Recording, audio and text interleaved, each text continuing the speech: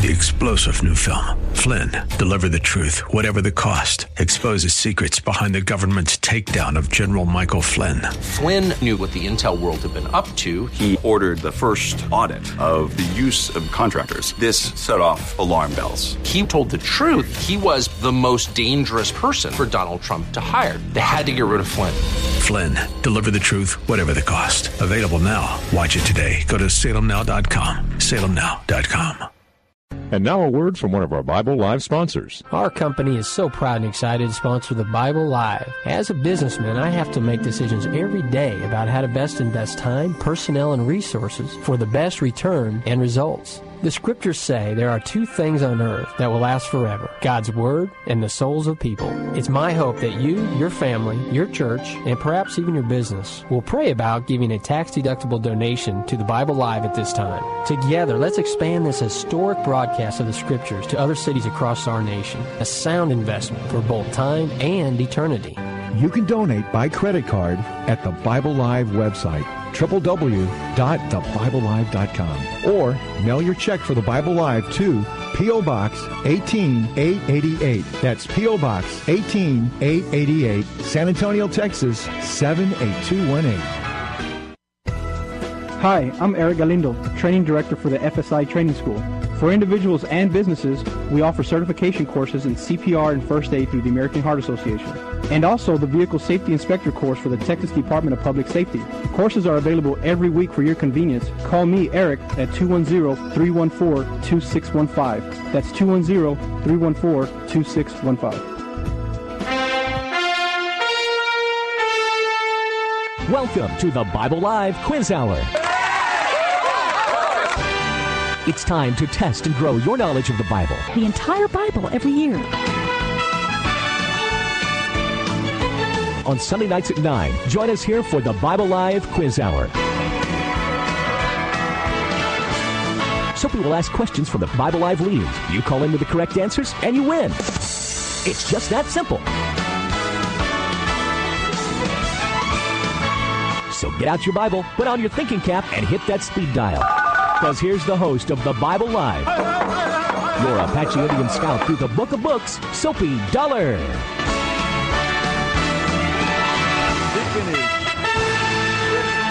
are on the air. Thanks for joining us tonight for the Bible Live, the quiz show. We've got 90 minutes to ask you some questions and get you to call in and respond on this beautiful, beautiful Easter evening 2017.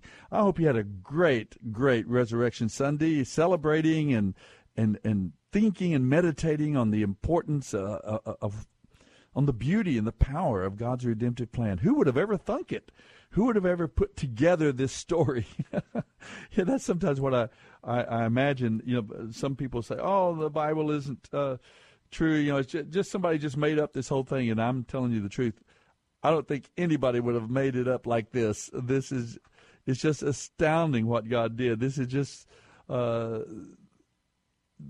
Redeemer, the Savior, the Creator, becoming vulnerable himself and humbling himself and allowing himself to be spat upon and humiliated and then killed. Doing it all because of love, all because he had no dog in the fight in a way. I mean, if he's God, he's God. Nothing could happen to him. But he did that. He went to that cross for us. No one takes my life from me, he said. And that's something a lot of times people miss when they're trying to be critical of the gospel, or people say, well, God got someone else to take our place. That isn't like God. Well, this isn't God forcing this on someone. This is someone voluntarily taking our place, taking our punishment, willingly. No one takes my life from me, he says. I give it willingly. Don't you know I could call 10,000 angels and stop this process? I mean, it is just so astounding to me, the beauty, the power. And then we've been focusing on it quite a bit in these last couple of weeks because our reading schedule has us in the Gospel of John. As most of you know, if you've been listening to the Bible Live very long, in our particular reading schedule, we find out that at Christmas time we're reading through the birth of Jesus from the Gospel of Matthew. At Resurrection Sunday, we're reading through the resurrection story from the Gospel of John. at the National Day of Prayer coming up here in just a couple of weeks. We are reading from the second chapter of Acts. We'll be into that section of Scripture, reading about the church born out of a prayer meeting. And so it's our reading has turned out, it wasn't particularly intentional, but it has just turned out to be extremely calendar sensitive to our American culture, our American calendar. So it's an added blessing, a blessing for which we did not ask in the beginning, but nevertheless, it's turned out to be a very, very good thing. Well, we are in the Gospel of Matthew, and what Gospel of John, as John is in some ways the more theological of the Gospels. Matthew, as many of you will know by now, Matthew, the Gospel of Matthew, focuses on, it emphasizes. See, the Gospels, I'm going to interrupt myself here. The Gospels are like a painting or a portrait. They're not intended to be exactly a history, a detail-by-detail history, a moment-by-moment story.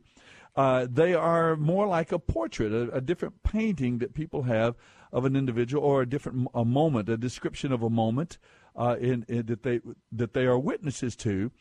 And in the first place, each one has his own perspective, his own emphasis, his own particular understanding of it, what jumped out of the story and out of the life of Jesus, the Messiah, to them. And the other thing is that they're not unbiased. They're not historians in that sense. They are there to tell us that, you should check this Jesus out.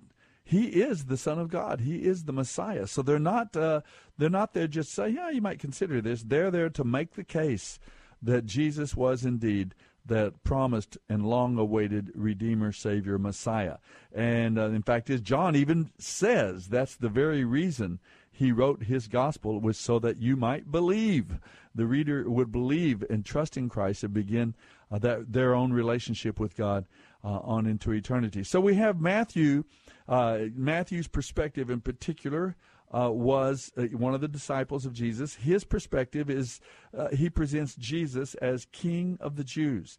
In other words, he's writing from a Jewish perspective for the Hebrew people, and he makes the case that Jesus of Nazareth does indeed, he claimed to, and he does indeed satisfy all the requirements to be the long-awaited promised Redeemer, Savior, Messiah that Israel had been promised, that God had promised long ago, over 300 prophecies about the Messiah in the Hebrew Scriptures, and over many, many centuries and generations, and they're all there. They're all fulfilled in this man named Jesus, and he points it out over and over again.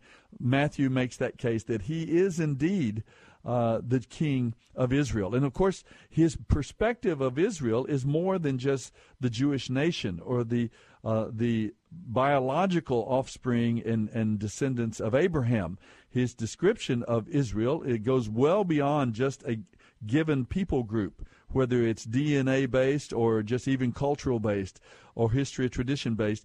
His idea of Israel is that Israel, the nation, the smaller people group that we follow their experiences through the Hebrew Scriptures in the Old Testament, that is a picture of the Israel, the people of God. Israel, those who have wrestled with God and won. Among all the human race, every tribe, every people group, every language, there are those who long for God and seek God and desire Him. And that, as it turns out, is the little group of Israel in the Old Testament is a picture of the larger universal group of God's people, Israel.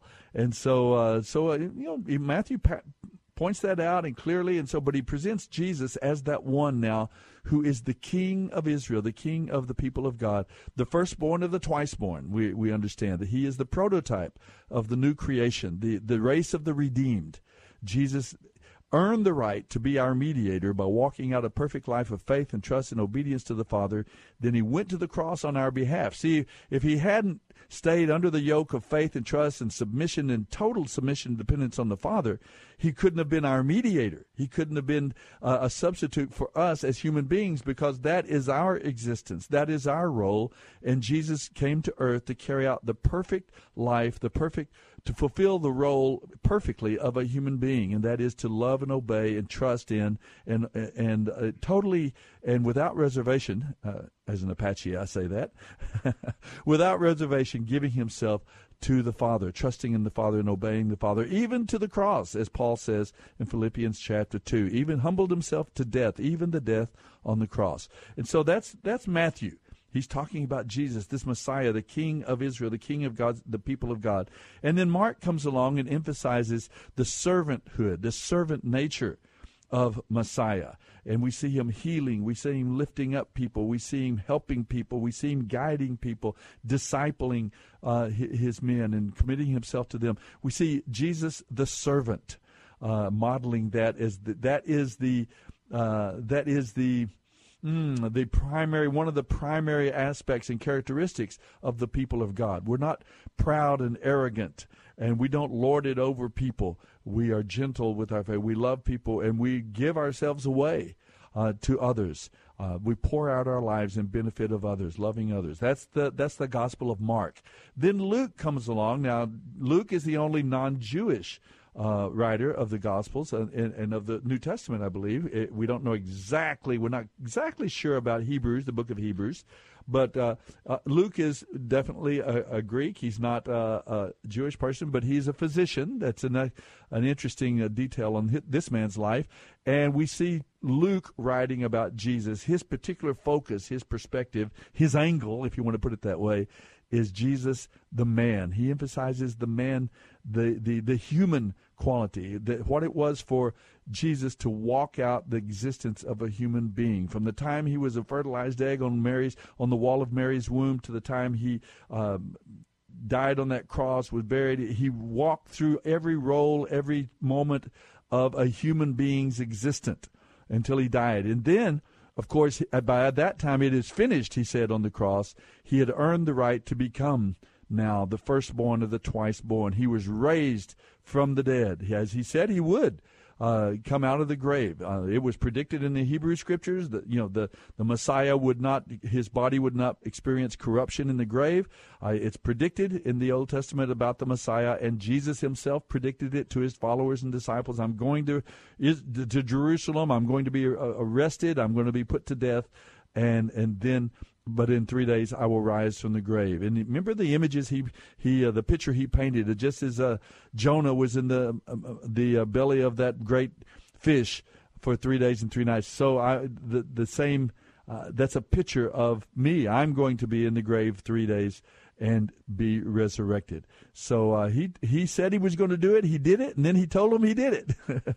So this is the picture we have in the Gospel of Luke, the manhood, emphasizing the humanity of Jesus. And then now we come to the Gospel of John. We've been in it now for these 2 weeks, and we're talking about Jesus, the Son of God. John launches and lets us understand that Jesus was indeed the second person of the Godhead. We are taught throughout Scripture that there are distinct persons, 3 distinct persons. In a sense, you might say 3 distinct gods. Each of them have all the attributes and all the characteristics of deity.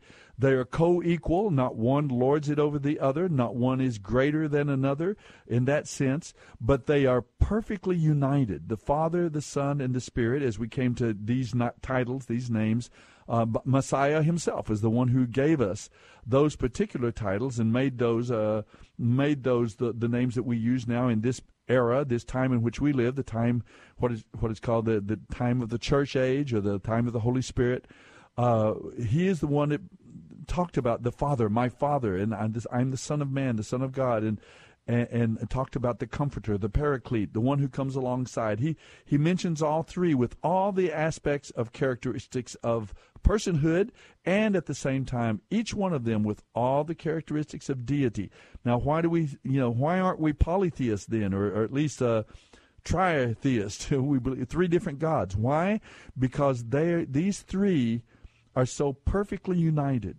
Perfectly. And I mean that word technically. That absolutely perfectly united. They exist in 100% perfect and total harmony and oneness in their character, in their love for each other, in their intent and their purpose, the things they purpose to do in creation and other things that we know about from Scripture, and in their actions. They are totally, absolutely united in perfect harmony with one another so that we can know them and truly, accurately know them as one God. Hear, O Israel, the Lord your God is one. And yet we see relationship at the very heart, at the very core of the Godhead. The Father, the Son, and the Spirit of the Scriptures of the Bible. At the very core of the Godhead, there is relationship. There is society. There is social interaction at the very core of the Godhead. And I mentioned this to you once before. I think maybe even last week. My daughter asked me one time. Not too long ago, actually, she's a thinker. This lady is, and she said, Dad, I just realized something. God, in the Scriptures, we're told that God is love, right? One of the basic fundamental characteristics and attributes of God Himself, the God of the Scripture, is that He is love. And I said, well, yes, yeah, Stacy, that's true. The book of 1 John, the Epistle of John, and other places, we're told clearly, God is love. And she says, well, before God created anything and anybody, and before He created the angels, before He created planet Earth and the human race, before He created anybody in the whole universe, who did He love? Good question. If that's a fundamental, basic, core characteristic of God Himself, but He's totally and absolutely alone, it is kind of begging the question, well, who did He love then? How did that aspect of His character, and we can't say, well, that's why He created us, because that would have created a need in the deity, that He needed us because He needed someone to love, and that's not the picture we come from Scripture as well. We understand now, because of the Trinity, this understanding that there is a plurality, there's a relationship at the very core of the Godhead. They're totally and absolutely in love with one another. The only competition you see in the Godhead in the Scriptures is that how they love one another and how they almost compete to see who can build up the other one the most. This is my beloved Son in whom I'm well pleased. And Jesus talking about the Father and the greatness and the goodness of the Father, and the Comforter's got to come. I've got to go away so that the Comforter, and what's the Comforter going to do? Oh, He's going to glorify me. He's going to draw all men to me and to the Father and to it just have this. You have the Godhead, the Father, the Son, and the Spirit, just this incredible oneness. So no, we're not polytheist. We are indeed monotheist from the word go, but it's with a twist. And who would have thought of that, folks? If we were just trying to invent a God, make up one like the Greeks did and the Romans did, and then the Norse gods and all this mythology, they build God in our own image, but who would have thought of this oneness, this isn't an imaginary or dreamed up. C.S. Lewis once said that whoever could have made it up would have been greater than the truth. It's there for us to see and know. And not only that, philosophically and spiritually, rationally, logically, but God has stepped into time and space. And that's what the Gospel of John is all about. In the beginning was the Word was with God, the Word was God, the same as in the beginning with God. All things are made by Him. Without Him was not anything made that was made. And talking about the Word, the Messiah, the Redeemer, the Savior, was pre-existent. He lived. He's not like other human beings in that we are not pre-existent spirits. We don't exist there and somewhere floating out there, and then somebody gives us a body. We are part of the initial creative event, Adam and Eve in the garden, with the DNA and the organs for procreation and to build and to grow new life and have children and so on. We're part of that initial creative act. We're not pre-existent spirits who kind of given a body. We come into being and come to exist through the miracle of birth, and we become living spirits, living human beings that can know God. But Jesus was a pre-existent spirit, but he voluntarily left that status, that state. He walked into the experience of a tiny little fertilized egg on the wall of Mary's womb. He became an embryo. He became, he went through all the cycles of gestation and pregnancy, and then he was born. He be a child, a toddler, a newborn. Just went through every phase as a human being, and by faith understood who he was. By age 5, 6, 7, 8, 9, 10, in that era, he began to understand who he was. By age 12, he had a firm grasp on the fact that he was indeed that long-awaited, promised Messiah. And he stepped into that role by faith. He understood it from the Scriptures. He understood it from his mom and dad. They told him about his past. They told him about going down into Egypt. He began to compare his life with the Scriptures, with the Hebrew Scriptures, and he saw that, wow, I am that one. He could see those 315 prophecies in the Old Testament. They paint a very, very clear picture of Messiah. They talk about, he's going to be a human being, for one. The very first prophecy in Genesis chapter 3, he's going to be a human being. He's not going to be an animal. He's not going to be an extraterrestrial. He's not going to be an angel. He's going to be of the seed of Adam and Eve, of Eve. Your seed, I will put enmity between your seed and the seed of the serpent, of Satan. And he will destroy you. He's going to crush your head, Satan, but you'll wound his heel. And so that's the first little inkling about this in terms of spoken prophecy and prediction about the Messiah. And that he would be wounded, but he would crush and defeat Satan and the works of Satan in bringing about the fall and the judgment falling on humanity. Jesus solved that problem by becoming our Redeemer, our Savior, our substitute, our atonement, a sacrificial substitutionary atonement. That is the message of the Hebrew Scriptures. And it's not only predictions that we have verbal predictions and verbal prophecies about the Messiah. There are also these dramatized or almost theatrical prophecies that we see. For example, when Adam and Eve fell into sin, they noticed and knew, they became ashamed because they understood they were naked and they were vulnerable to each other and to others, and they became afraid of God. And things happened. Sin brought about changes in the status, in the experience of mankind in the Garden of Eden. And what happened? God took an animal, and Adam and Eve probably had to watch for the first time the life of an animal bleed out onto the ground. And they watched this animal killed, sacrificed. They took in the skins of these animals were used to cover their nakedness and to cover their shame. And there you had this first kind of a dramatized presentation and prediction of the Redeemer and of the redemptive plan.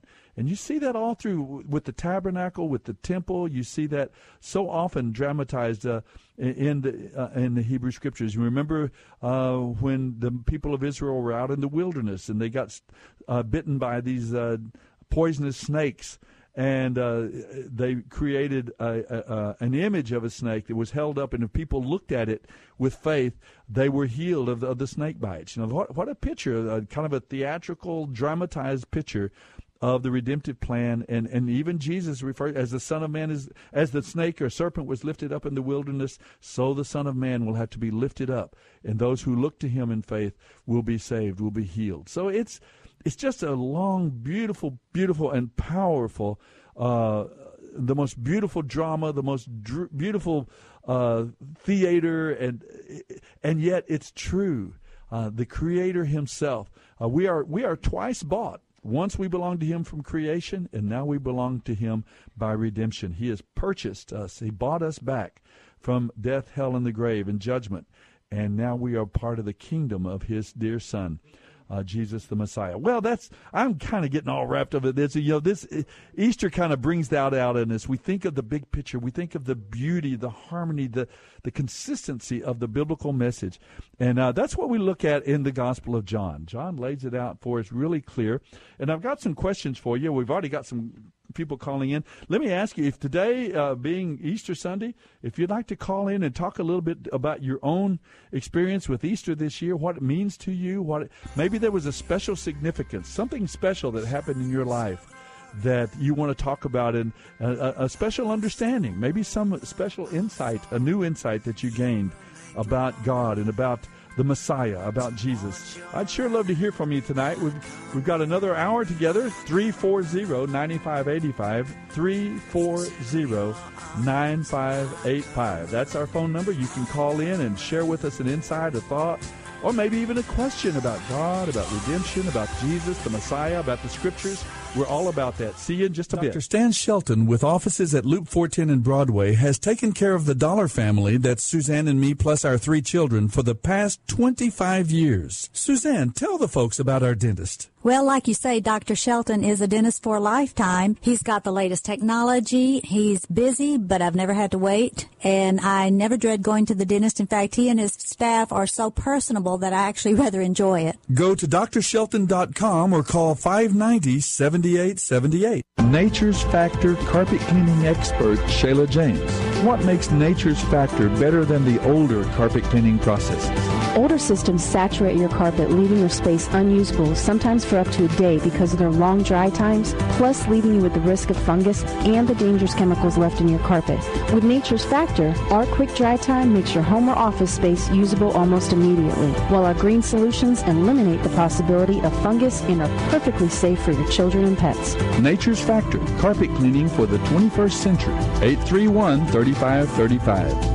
Peace through planning. It's a beautiful thing. We're talking with Charlie Weisinger of Weisinger Law Firm. And Charlie, 41% of baby boomers don't have a will in place. Charlie, your clients need to make sure their 20, 30-something-year-old children take advantage of your free consultation. Well, in my view, every person over the age of 18 needs a plan in place because as a legal adult, no one has any authority over them to handle their bank accounts or make medical decisions unless they give someone that authority, even when mom and dad are still paying the bills. And I can help put all those plans in place. People think, I don't have much, I don't own land and property, my will can wait. Actually, it's more important to have a plan in place because without a will, probate can be much more expensive, and folks with smaller estates simply can't afford going through the probate process, and property could be lost. So the answer is call attorney Charlie Weisinger of Weisinger Law Firm today and let Charlie help you achieve peace through planning. Charlie, what's your phone number? Phone number here in San Antonio is 210-308-0800. For Weisinger Law Firm, WeisingerLawFirm.com. Join Barry Bass every weekday morning for the KSLR Morning Ministries, including Through the Bible, Renewing Your Mind, Truth for Life, and Focus on the Family. Weekdays from 6 to 10 on AM 630 KSLR and KSLR.com. There you were, hanging blameless on a cross. You would rather die than leave us in the dark. Every moment, every plan, coincidence, just don't make sense with your last breath. You're listening to the Bible Live with Soapy Dollar. During history's darkest hour, you were there, always. You were the victor and the king. You were the power in David's swing. You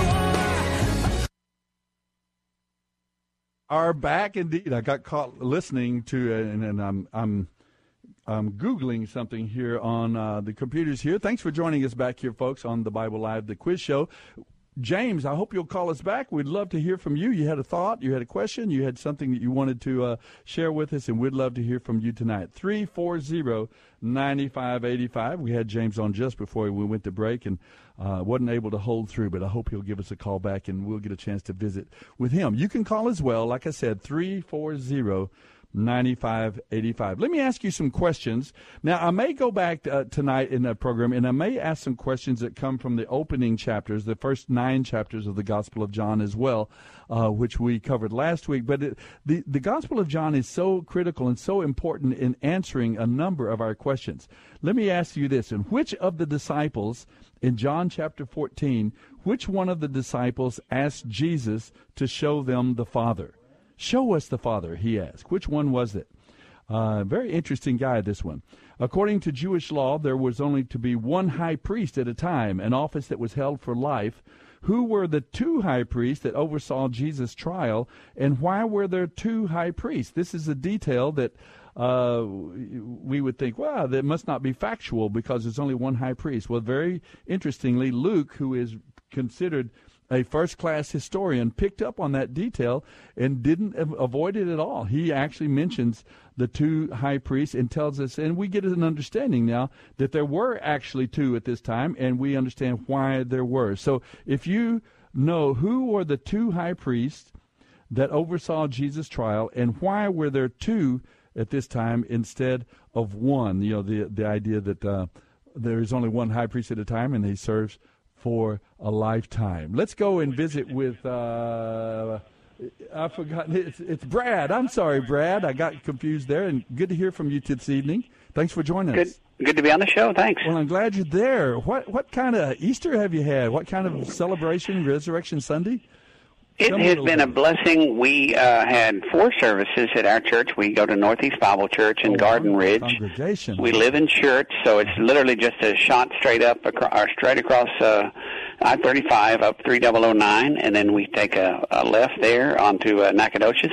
I know it well. And it's a beautiful church. We have wild deer all over Garden Ridge, and so many times you're arriving at church or leaving church, and the deer were already out there grazing and things like that. But it was a beautiful service, and we had 4 services today. So I pray that many people in the community were reached. And, you know, there's always the folks who seem to only wander into churches at Christmas and Easter, and I just pray that they were blessed and left, you know, with a deeper understanding of who Jesus is. You bet, Brad.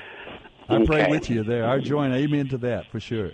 Well, what was it about? Was it all about resurrection? And was it what did your pastor speak about? What did your teachers talk about today? Well, it was our pastor. Surprisingly enough, on Easter, a lot of Sundays, the pastor will punt and let one of the other ministers do it. But on Easter, of course, the top guy is there, and he just talked about the possibility that Jesus' death on the cross, the atonement, it just makes possible eternal life, and it makes possible cleansing and forgiveness of sins and everything. So we've been talking. It changes the entire scope. Well, you know, without the Lord, we have sin. We have sin, and we want to seclude ourselves the way Adam and Eve wanted to seclude themselves away from God. Yes. So sin and seclusion versus restoration and redemption, and that's made possible by the cross, by blood, Jesus on the cross. Jesus taking the sins of the world, a man who was pure and holy and had no sin, and he took on our sin, so that when God looks at us, he doesn't see us; he sees his Son, his holy, pure, spotless, flawless, sinless Son, and that's what an amazing, incredible gift. Can't praise it enough. And we can meditate on that every day of the year, continue, and we should. But it is such a special time when we get. I mean, as the earth turned on its axis around the sun today, and night turned to day, and all day long. Just think, millions of people all around planet Earth, from every tribe, every nation, every language group, every culture, every society. It is David's prayers in the Old Testament. Let every nation praise. His prayers have been answered, and we're living to see it, Brad. We're seeing the time when the people of God come from every tribe, every nation, every language. Every tribe, every tongue, you know, and one day every knee will bow, and the people even that have rejected and denied, they will have to confess Jesus is Lord. Now, they will have rejected him, but they're going to finally be, you know, absolute, convinced, confirmed believers, because they're going to have the evidence of his greatness and his glory right in front of them. Yeah, and I do. My wife kind of brought this out. We had our little family get together, and we love to celebrate as a family, as the children, the grandchildren. We talking about God and the plan of redemption, and we get to teach. This morning we had about 1,700 basic trainees out at Lackland, young American. Oh, God bless you for doing that. Yes, sir. We get a chance to teach them for all the time of basic training, and we talked, of course, about it Resurrection Sunday and Easter in our lessons today, and she was emphasizing the fact that, I don't understand quite why people would fight against the gospel and the understanding of the gospel unless they just don't understand it entirely, because if it is true, which we believe it is, and Paul himself, well, if he didn't rise from the dead, we are of all people most miserable. So it has to be true to be. But if it is true, it's the greatest news we could ever receive. All of our longings as human beings are fulfilled. What we desire, eternal life, immortality, goodness and righteousness and justice reign, and good does win out in the end. Who is against that? And that's how what could anybody reject it? Yeah, a sacrificial love, a perfect love, a love that's as it says in the Word, that it's convinced that nothing, neither depth nor height nor width. God's love is just, if God's grace is ocean, then we're all drowning, and I'm grateful to have that much grace. And we can breathe underwater, thank goodness. Yeah. Well, let me, I know you might have something else on your mind, but I'm wondering if you might be able to clear up one of our questions tonight from the Gospel of John. Would you be willing to try? I will give it a shot, and I think the high priest, the only one that I can readily recall is Caiaphas, right? Yes, you're exactly right. But you said that throughout the history of Judaism, they had only one high priest, and he served for his entire life. And like our Chief Justice or our Supreme Court justices, they exactly, lifetime tenure, and yet Dr. Luke makes it clear that there were two high priests. So one was Caiaphas' father-in-law. Does that was that? Does that help you remember it? Maybe. No, I'm drawing a blank. Unfortunately, it's Annas, Annas. Okay, I almost said Ananias, and I go, wait a minute, that'd be Ananias and Sapphira. So it's almost saying that. Annas. Annas and Caiaphas, his father-in-law. Caiaphas was his son-in-law. Caiaphas was younger. Annas was Caiaphas, his father-in-law. Yes, Gotcha. and he was the legitimate, high priest. But the Romans imposed Caiaphas because he was more willing to be manipulated and controlled. The Romans made Caiaphas the high priest, and he had to go as Jacob, our Jewish authority here normally on the program, points out. Rome had totally compromised the priesthood in Jerusalem, and it was totally compromised. There was a lot of corruption in the priesthood there in the temple in Jerusalem, and of course I'm trying to think of the governing body of the Jews there. It'll come to me in a moment. Sanhedrin. The Sanhedrin, thank you very much. That was also very compromised, and people bought their positions and so on. So there was a great deal of corruption, and they left off. And so you had these two. Caiaphas was the one appointed by Rome, and he had to go, as Jacob points out, every day at the beginning of the sunrise, the beginning of the day, he had to go to Herod's quarters and be issued the priestly garments, the priestly clothing, and then in the evening he had to return those garments of authority to Herod's palace. It's very, very interesting detail there. Just that reminds me of people who have been to China, been to the mainland China. They tell me that they have churches in China. They have churches, but they're like the official government approved church, or they call it the patriotic church. So all their leadership is appointed. They're beholden, or they're behooved. They serve at the leisure or at the sufferance of the authorities. Behooved, and does that mean they had hooves? I'm just wondering. Beholden. Yeah, okay. But go ahead. They are beholden. Yeah. So because they are beholden to the Chinese authorities, it behooves them to do whatever the party, the Communist Party, tells them. So they're not truly independent. And even if you go back earlier in history, in Germany at the time of Hitler, they had official churches where they went so far as to say, well, we accept the authority of this man, Hitler, and they would impose the swastika over the cross at the front of the sanctuary. And then you had people in China and presumably as well in Germany at that time that would meet privately and say, well, we're not going to go to that church that has the leaders are all appointed and selected and groomed by the Communist Party or the Nazi Party or whatever. We're going to have church here in our home, and we're not going to be under the control, and we're going to be autonomous, and we're going to have our own Bible. We're going to have the Bible. We will not have a Bible that's been edited or approved by the government.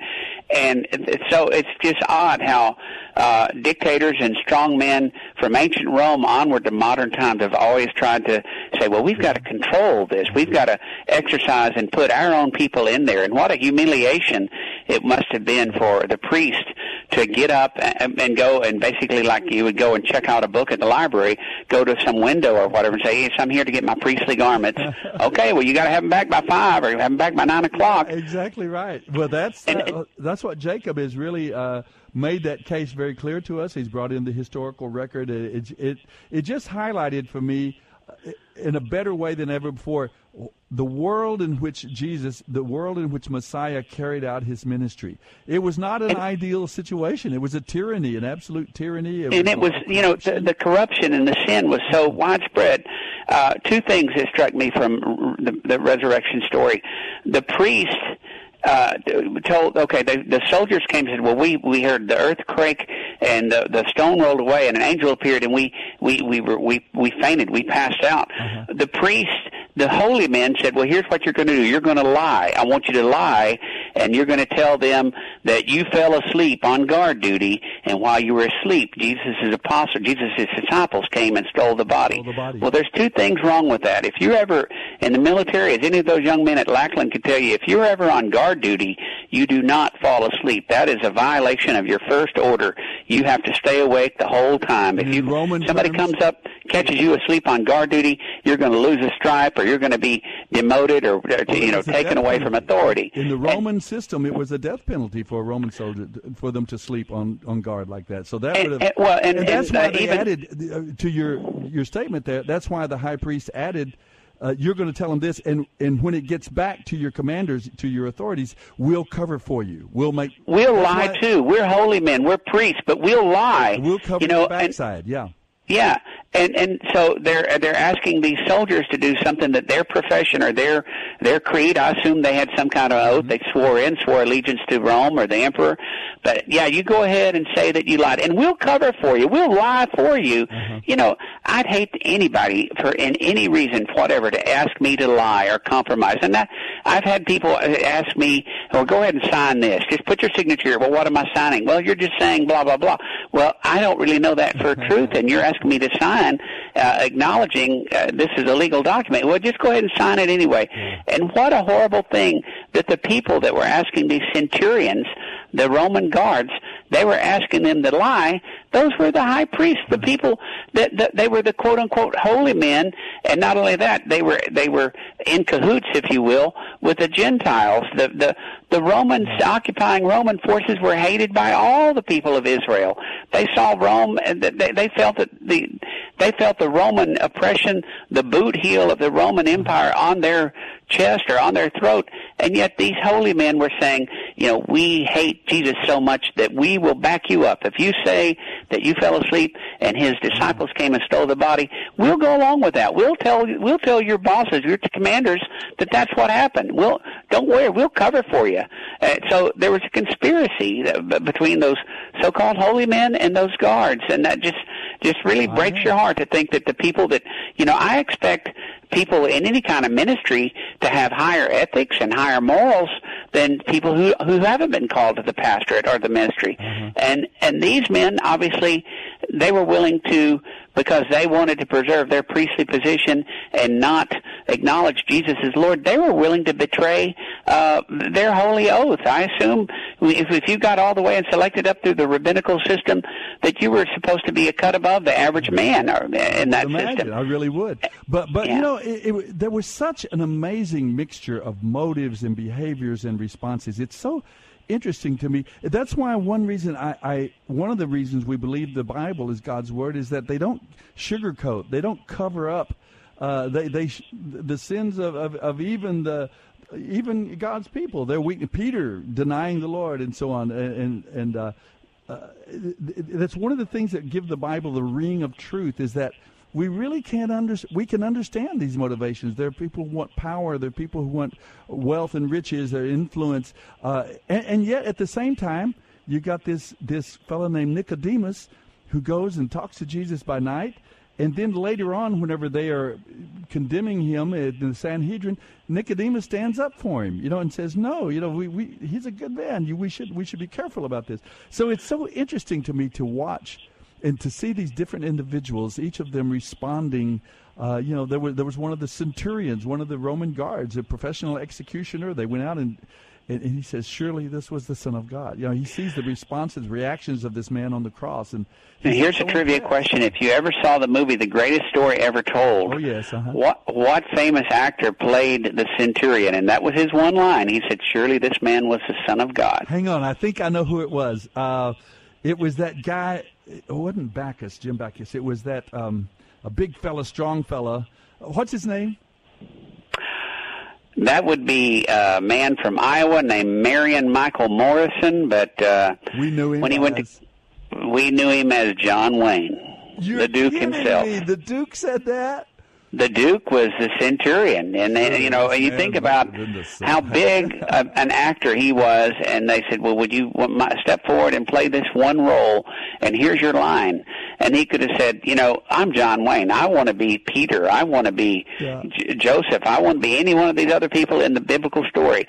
But instead, yes, he was willing to stand there, and it was just like a cameo role. But that's his big. Surely this man was the Son of God. And I always thought, I'm a huge fan of John Wayne. My brother is a dentist in Mesquite, Texas, by Dallas. He's a big John Wayne fan. His office, if you own the office and it's your practice, you can decorate it however you want. He's got John Wayne pictures, posters, paraphernalia, all of that, all over. It's like a shrine to John Wayne when you go in there to have your teeth filled. Well, it's so he was funny. quite a guy. Yeah. And I was noticing the other day the movie stars of that era, a lot of them were very patriotic. Jimmy Stewart and other, they served in the military. They humbly, they went and served. A lot of them were very interesting people in that era, in that particular time. I was in California in 1988, and Jimmy Stewart actually retired from the Air Force Reserve as a brigadier general. That's right. And there were others as well. I can't remember them off the top of my head, but that was an interesting era.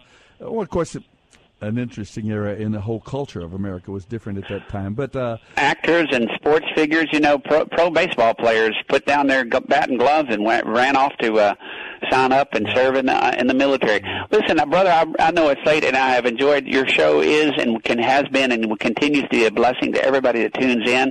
And I'm just so grateful for you, and I praise the Lord that we have you Brad, behind that microphone broadcasting this wonderful show. I know you're trying to say goodbye to you graciously, and I appreciate those words. Would you like to have a couple of tickets to Splashtown this summer? That would be awesome. Oh, yes, I'd love sir. Maybe the grandkids or someone that you would know. Yes, sir. Yeah, they would leap at the chance. Well, don't hang up. I'm going to put you on hold here, and I want you to talk to my friend John here. He's going to take down the information, and we'll get those in the mail to you, okay? Awesome. Thank you, friend. I'll sure wait on that. All right. Bye-bye. Don't hang up. No, sir. Okay, wait a minute. I must have hit the wrong button. Let me see if I've done the right thing here. I'm going to try to... Don't hang up on me. There you go. Now let's try that. There you go. We got him over to John, and we're going to give away some free tickets to Splashtown tonight. And if you'd like to give us a call, 340-9585 is our number. Brad did answer the question. Half of it, Caiaphas, was one of the two high priests that oversaw the trial of Jesus, and his father-in-law Annas was the older man, and they both served here at this era. This is a time when the two high priests mentioned. Annas was the legitimate, Caiaphas was named and imposed by Rome. So you can give us a call if you'd like. Any of the questions that I've asked, if you could answer them, we'd love to hear from you. Which of the disciples of the 12, which of them asked Jesus to show them the Father? Remember Moses in the Old Testament said, "Let me see your face, show me." And he said, "No man can see my face and live. I'll put you in the cleft of the rock, and you can see behind me as I move past." In other words, you can see the results of my being there, but you can't see me actually in time and space, in present tense. And so here's one in the New Testament. It says, "Show us God, show us the Father." Which disciple asked Jesus to show them the Father? And then what was the name of the place where Jesus was crucified? Right. What was the name of the place? Usually thought of to be a hill. Would you... If you know the name of that, let us hear from you, 340-9585. And then why, I asked this before, why did John write his account of Jesus' life and ministry? Why did John write his gospel? What was his motivation? You can find the answer in John chapter 20, verse 31. John chapter 20, verse 31. And what was the name of the place where Jesus was crucified? Look in John chapter 19, verse 17, if you want to answer that question. And if you can answer any of those, I'd love to hear from you. We're giving away a couple of tickets to Splashtown for our listeners these days for this summer, to be able to go yourself with a friend or with a family member, or take the grandkids or something. Make it a special time. So give us a call if you'd like to answer any of those questions. Let me point out, and let me give you a couple of questions from the earlier chapters of the Gospel of John, because it gives us a chance to talk about some things as well that sometimes people don't actually know. For one, we're told about John the Baptizer, this man who is indeed a Levite. Both his mother and father are Levites. He is a legitimate member of the priesthood, but he doesn't function in the temple. He doesn't go and preach in the temple as his father and mother did. He goes rogue on them, and John the Baptist is out baptizing and preaching to people out at the River Jordan because he didn't want to be a part of that corruption, but that corrupt and illegal, actually, priesthood as it had developed to be in the time of Jesus. And so John the Baptist, second cousin evidently to Jesus himself, what sign did God give to John the Baptist beforehand so that he would recognize the Messiah when he saw him? What sign did God give John the Baptist beforehand so that when he saw the Messiah, he would be able to recognize him? Remember now, John the Baptist is the forerunner of the Messiah. We talked about in the book of Isaiah, there's one who's going to come before him to prepare the way for the Messiah. And, of course, that is Jesus even himself gives us the answer. This is John the Baptist. But God gave John the Baptist a sign so that he would be able to recognize Jesus, who was the Messiah. He would know who the Messiah is because of this sign. So if you know the answer, give me a call. It's found in John chapter 1, verse 33. John 1:33. And it's time now to go and visit with Rich back on the line with us. Hi, Rich. I'm glad you called. Hello, Soapy. Good to hear you.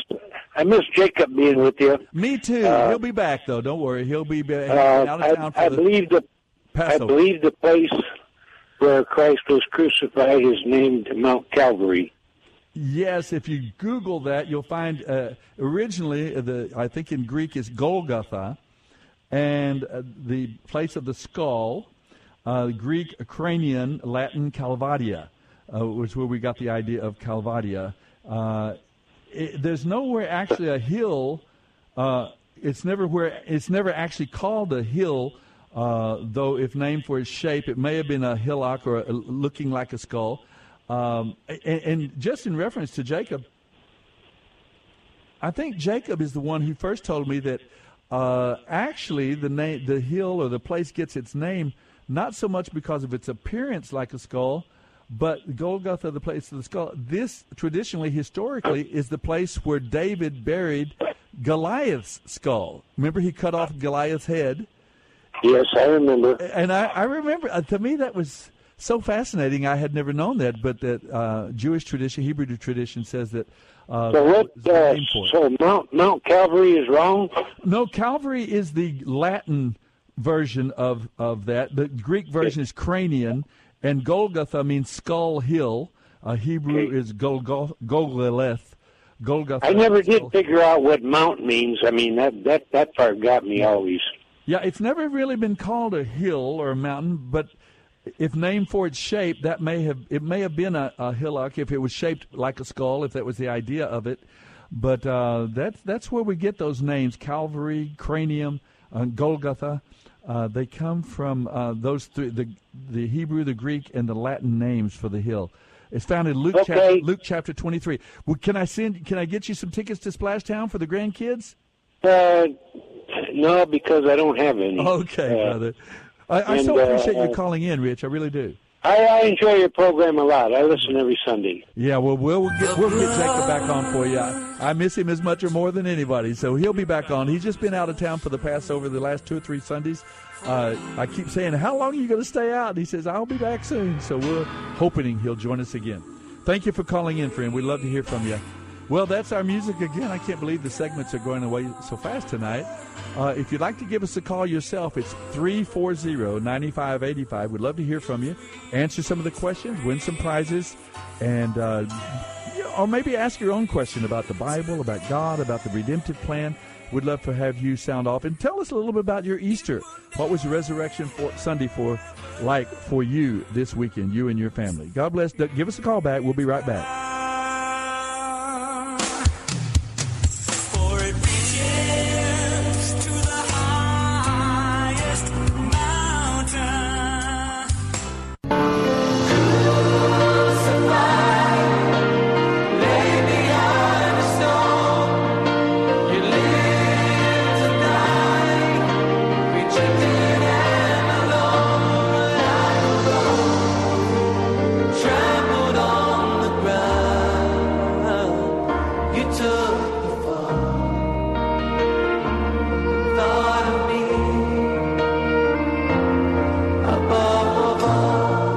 This is the Bible Live with Soapy Dollar. Above all powers, above all powers, above all need.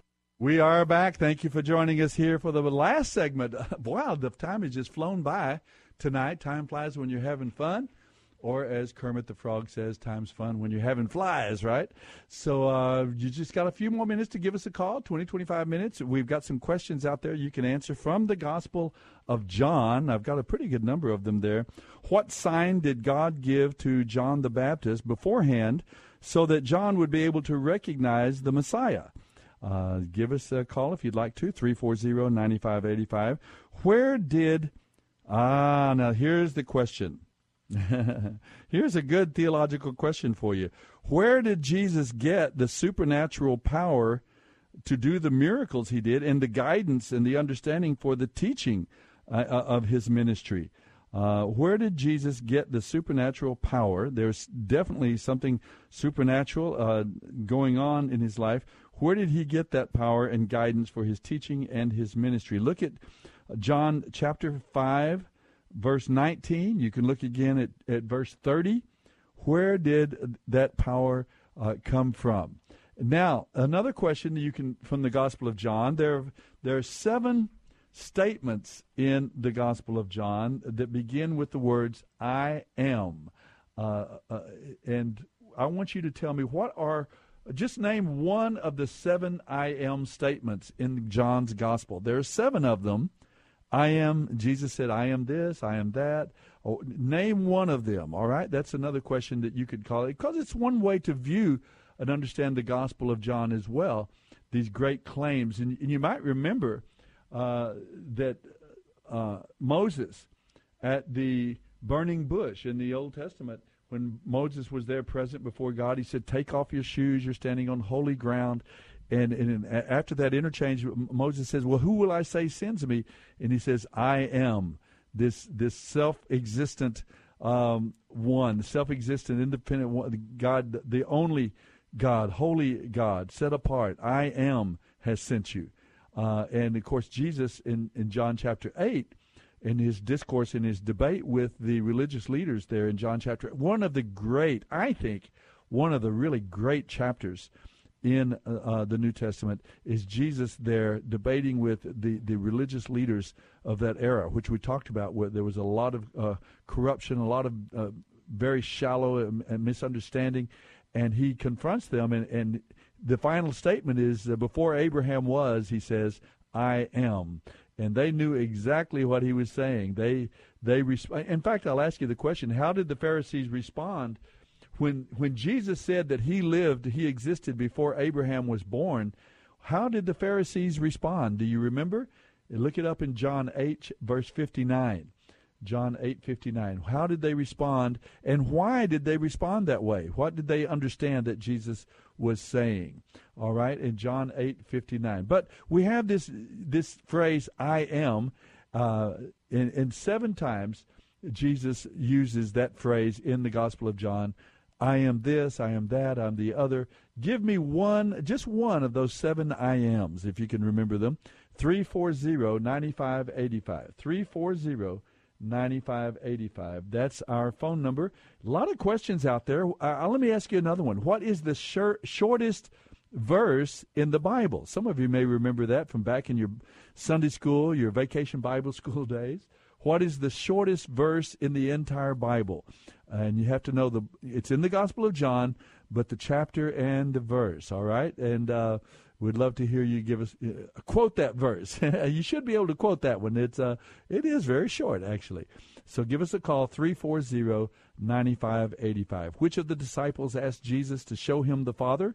To show them, the disciples, the Father? That's another question.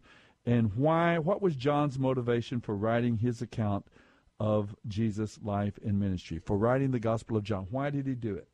Okay. Well, John here in the studio, our John, has gotten the question right about the shortest verse, but maybe you don't know that one. I don't know. It's John in the Gospel of John. I can't tell you where it is because that's what I'm asking you in the question, right?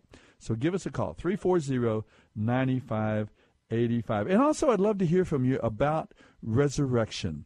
I've many years now, I came to know the Lord as my Savior as a little orphan boy being raised in a home for homeless and delinquent boys.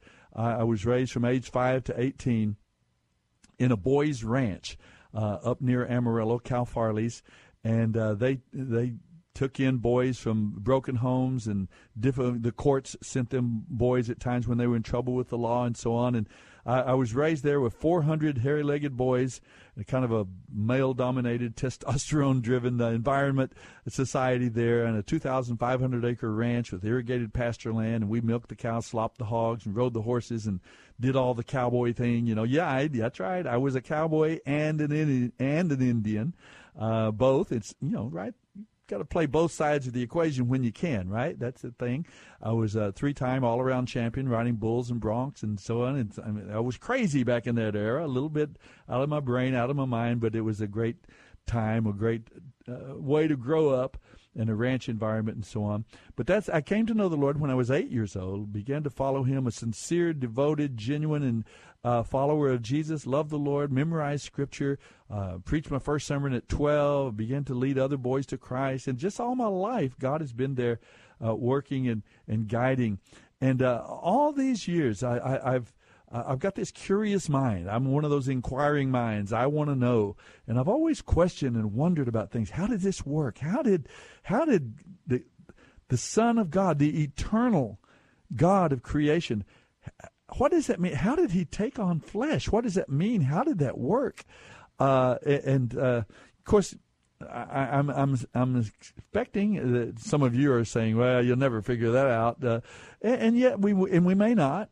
But it's really so wonderful to contemplate how did God become a man. Remember, we're created in his image. It's not like a man becoming a rock, although there's some people that say, oh, he's as dumb as a rock, we sometimes make animals of ourselves, when we kind of leave behind our humanity, our human nature and the goodness and things the best qualities that we have as humans, and people, we say, well, he's a real animal, man. He just made an animal of himself, and so on.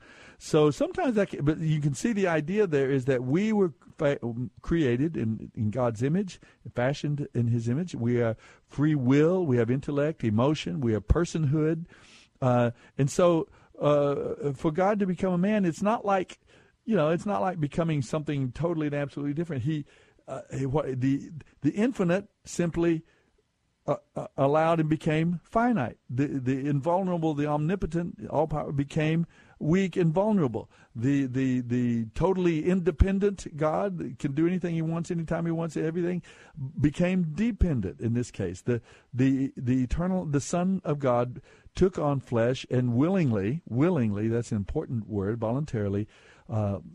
This is what Paul tells us, and the way we understand is that he freely left off the exercise of his divine prerogatives and initiatives as God. He took on the flesh as a fertilized egg on the wall of Mary's womb. He went through all the stages of gestation and the pregnancy, and then became a human baby, crying and wetting diapers, and just a human being raised by Joseph and Mary and his brothers and sisters, raised in a family. And the question becomes, well, what was his existence like? Was he like Clark Kent? In that, he was here and he wore the glasses and the hat and he looked like a kind of a bumbling, clumsy sort of a reporter and so on. But really underneath, he knew he was Superman. He always had, and he knew who he was. Well, that's the Superman view of Jesus, the incarnation, and it doesn't hold up because Jesus had to truly become every man as vulnerable. He hurt. When they whipped him, when they scourged him, he bled. He was truly, he didn't know everything. There were things that people asked him. He said, I don't know. It's not given unto me to know that. The Father hasn't revealed that. Now, what Jesus did know was what the Scriptures told. He had the Scriptures, the Hebrew Scriptures, the Tanakh. He knew those Scriptures. Every time you squeezed Jesus, and out came the Scriptures. He knew the Scriptures backward and forward. He knew who the Messiah was. He knew where the Messiah had to be born, what had to be the characteristics of the Messiah's existence in life, and he recognized that many of those things were beyond human control. The slaughter of the innocents that Herod sought him out at age 2 to kill him, their flight down into Egypt, and afterwards they're coming back, where it says this fulfilled the Scriptures where the Bible says, out of Egypt I have called my son, and so many other Scriptures. His followers would abandon him and deny him and walk in front. That was all predicted and prophesied. So you think, well, he didn't just get the list of the prophecies and voluntarily do them. So many of them were beyond his comprehension, beyond his understanding. The idea that he would be betrayed by one of his followers, one of his friends, actually, Judas Iscariot. That was predicted in the Hebrew Scriptures. Over 300 prophecies about the Messiah, and they're all fulfilled in him. So Jesus came to know those things, and at least by age 12, on the testimony of his mom and dad, on his understanding, he attended synagogue, he learned the Torah, he learned Deuteronomy, he saw, he knew. I believe personally that he was just a normal human being. By faith, he understood and took on who he was, and by faith, he stepped into that role, and he began to, by faith, just follow God and trust God to take him and lead him and guide him to carry out and fulfill the role of Messiah, of Redeemer. And he knew these things because the Scriptures point out so very, very much. He came to understand that he was going to go, and increasingly, now this was a growing process. We're told that in Scriptures. He grew in grace and knowledge of God, in favor with God and man. There was a growth process. He grew in it as a human being, and yet he walked through the process without sin, without doubt, and he by faith, he stayed under the yoke of trust and obedience. And we look in the Gospels, we see the temptation of Jesus in at least a couple of the Gospels. They talk about after his time of baptism. And remember, one of the questions is, how did John the Baptist know that Jesus was the Messiah? what sign did God give him so that he could recognize that John the Baptist was the Messiah? And so we see that. But this story we have in two of the Gospels. I believe it's Luke, perhaps Matthew, where Jesus is tempted by Satan. Sometimes people misunderstand the temptation of Jesus. And in Sunday school, a popular question, the teacher says they read the story of the temptations of Jesus there, and then everybody reads it and thinks about it, and the teacher says, well, my question for you is, could Jesus have sinned? And people all scratch their heads and go, well, sure, yeah, of course, it was a temptation. He could sin. And then the teacher says, well, then he couldn't have been God because God can't sin. And you go, oh, yeah, that's right. And so then they say, well, then in that case, no, he couldn't have sinned. And then the teacher, what does the teacher say then? He says, well, then it couldn't have been a temptation because if he couldn't have fallen, if he couldn't have tempted and sinned, then it wasn't a real temptation. And then we all scratch our heads and go, I don't know, what was really going on there? And too often we don't actually think it through and say, what was happening? What was going on? Was it a temptation? Well, we're told it's a temptation. Well, what was the nature of the temptation? And this gives you a great insight into the role of the Messiah and the idea, how did God's Son become a human? In what sense? And what did he do to qualify to be our Redeemer, to be the mediator between God and man? And the point is that he came and walked out the perfect life of faith and trust and obedience, perfect submission, total dependence on the Father. And that means that none of the miracles he did, look in John chapter 5 there, where I just asked the question a while ago, verses 19 and 30. Jesus himself says a number of times in the Gospel of John, I can do nothing of myself. The Son of Man, the miracles I do, the preaching I preach, my words of wisdom, this insight, I do none of that of my own prerogative, of my own initiative, of my own authority and power as God. I don't exercise. I freely gave. He didn't cease being God, but he gave up the free exercise, the rightful exercise of his divine prerogatives and authority and power. That's what Paul tells us in Philippians chapter 2. And he calls us to have that same humility, that same brokenness, and yielding our lives to God and to him and to Jesus as our Savior. But so that gives you a little bit of insight into the temptation of Jesus when Satan says, if you're the Son of God, turn that stone into bread. Or he takes him to the peak of the temple and he says, just jump off the temple, because the Bible says that God won't even allow you to stub your toe, and he'll send angels to protect you. And you'll jump off the temple down into the court of the Gentiles there, and the angels will keep you from being hurt and harmed. People will see it. It's kind of the temptation of the public, of the spectacular. A lot of preachers today give in to the temptation of the spectacular. They have to be loud and brash, and they have to, have healings and dramatic things and all that. And they kind of yield to the idea that, we've got to do spectacular things. And this was maybe the temptation that Jesus was having here, that instead of trusting God and just yielding to God and staying in the yoke of faith and dependence on the Father, do something spectacular here and people will see you and believe in you. It's a shortcut to fulfilling the role of the Messiah. It's a shortcut. Instead of faith and dependence, you take the temptation of the spectacular. And then, of course, he says it took him to a mountaintop.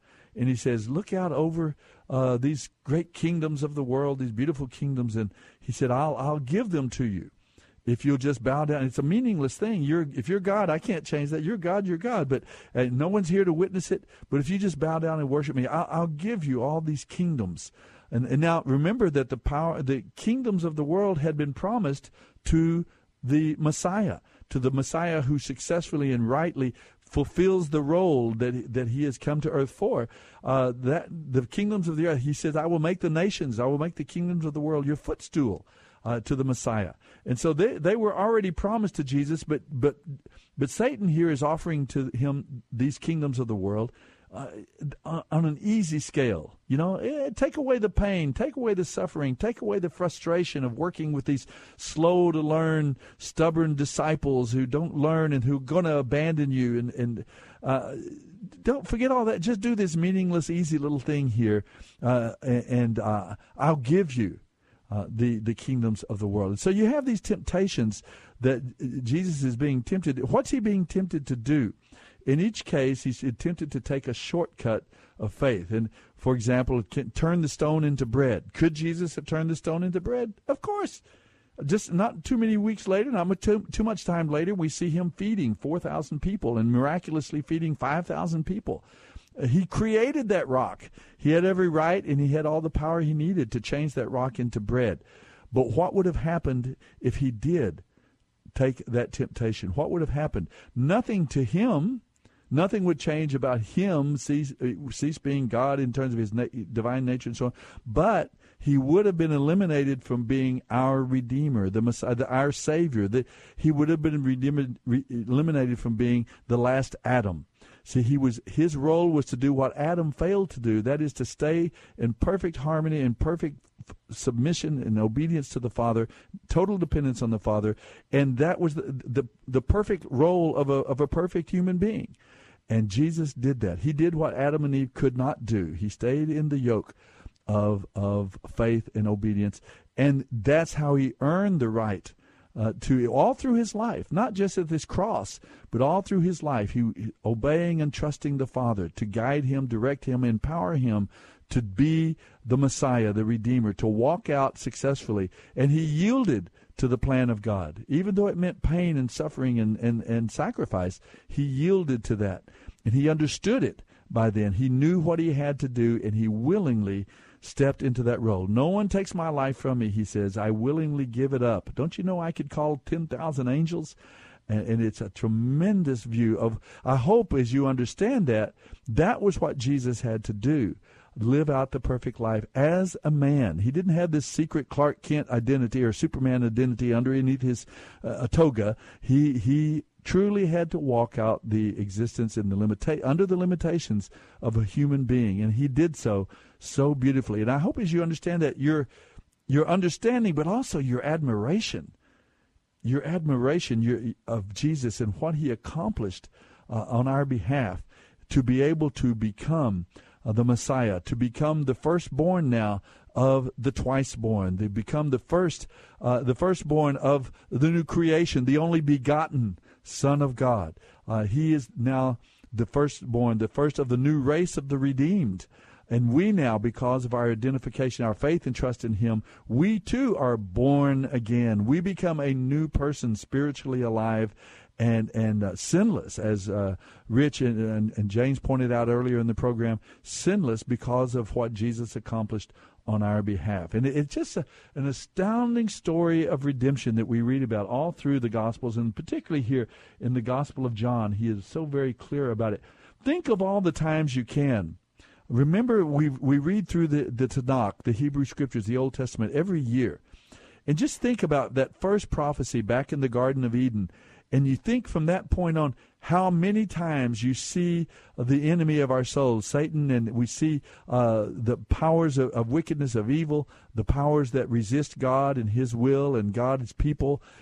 Just look at how many times they try to cut off the godly lineage, how many times they try to cut off the ancestry of the Messiah. Even in the very first chapter, what's the first thing that happens? You have these two kids, Cain and Abel. Abel is the one who worships God as God intends, with humility, and he comes with a lamb, a living sacrifice. He is the one that understands the concept of substitutionary atonement, that someone is going to come and suffer and die and bleed on our behalf, that sin has a consequences. The soul that sins, it shall die. Without the shedding of blood, there is no remission of sin. Abel understood that, and he brought that sacrifice to the Lord, understanding, and his sacrifice was received. But Cain, his brother, didn't get it, and resented Abel and kills the godly lineage. That in that first even generation, we see Satan moving to destroy the lineage through which the Messiah would come. And of course, God is gracious and gives another son named Seth, who comes along and becomes the leader and the head of the godly line of humanity as they multiply and spread and increase during the book of Genesis. And then it leads on down to Noah. And just a few chapters, chapter 7 would down, the whole human race has fallen into disobedience, and it calls forth the judgment of God on the whole race to destroy. And yet God keeps Noah and his family, 8 people. Another godly lineage is begun. He begins again with them. And things take place. He says, spread out and multiply, create people groups and language groups and diversify so that there'll be a check and a balance on this sinful nature that has been released into humanity. And so, but they don't do it. They don't spread out like they're told to do and commanded to do. They don't multiply. They stay together so that all the race of humanity can once again walk into sin and judgment in lockstep. As the peer pressure is powerful in the human race. And to walk into judgment. But God, He confuses their languages, remember? And He forces them to spread apart over the land and to spread into people groups, competing people groups. With the sin nature at full, running full steam in the human race, then God broke us up into people groups competing. And so that diversifying created a check and a balance on the sin nature running in the human race, and that has preserved the human race. It's been a race characterized by war and violence and one group against another group and so on, but that diversification has really saved the race as a whole. The whole race has not walked into sin and judgment to be destroyed. Now we are slowly breaking down. That's why we see the enemy of our souls continually in the Scriptures trying to influence humanity to forget about our diversity and come together all as one. This idea of a global race, a global government, a global power, that kind of going back to the Tower of Babel when we all walk in lockstep under one authority and so on. And that's the idea that the enemy keeps trying to recreate Babel, the Babylonian Empire, this idea of humanism and this humanity at the center of our attention and of our priorities. So you can see, I hope, as we lay it out tonight, looking at the Gospel of John and the other Gospels, you can see the whole redemptive plan of God working through. Folks, I hope you remember the National Day of Prayer coming up on May the 4th, Thursday, May the 4th. We hope that you'll come and join us down on the steps of City Hall on that Thursday, May 4th, so that we can pray together and that we can intercede with millions of Americans for our nation, for our world. We'll see you next week. God bless. The Bible Live is dedicated to helping restore the Bible to our culture and is brought to you by Crew Military Ministry. Mailing address is P.O. Box 18888. That's Box 18888. San Antonio, Texas, 78218. Hear the entire Bible every year on the Bible Live, weeknights at 9:30 on this great station. Then join SOAPY every Sunday evening at 9 o'clock for fun, inspiration, and valuable prizes on the Bible Live Quiz Show. Visit our website, BibleLive.com. That's BibleLive.com for more information about SOAPY and the Bible Live broadcast.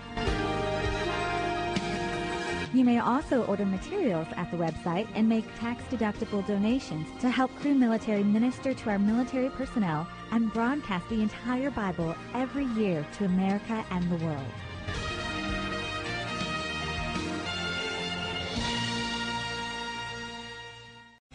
Three-star General Michael J. Flynn, head of the Pentagon Intelligence Agency, knew all the government's dirty secrets. He was one of the most respected generals in the military. Flynn knew what the intel world had been up to. He understood its funding. He ordered the first audit of the use of contractors. This set off alarm bells. The explosive new documentary, Flynn, Deliver the Truth, Whatever the Cost, uncovers the facts behind this scandal. Flynn told the truth. He was the most dangerous person for Donald Trump to hire. I find out the worst enemy that I'm going to face in my life is right here in America. They took my assessment and they wanted me to change it. And I was like, I'm not changing it. They had to get rid of Flynn. With in-depth interviews, archival footage, and never-before-seen personal records of the man behind the headlines. I just felt like I was drowning. Flynn, Deliver the Truth, Whatever the Cost. Available now. Watch it today. Go to salemnow.com. salemnow.com.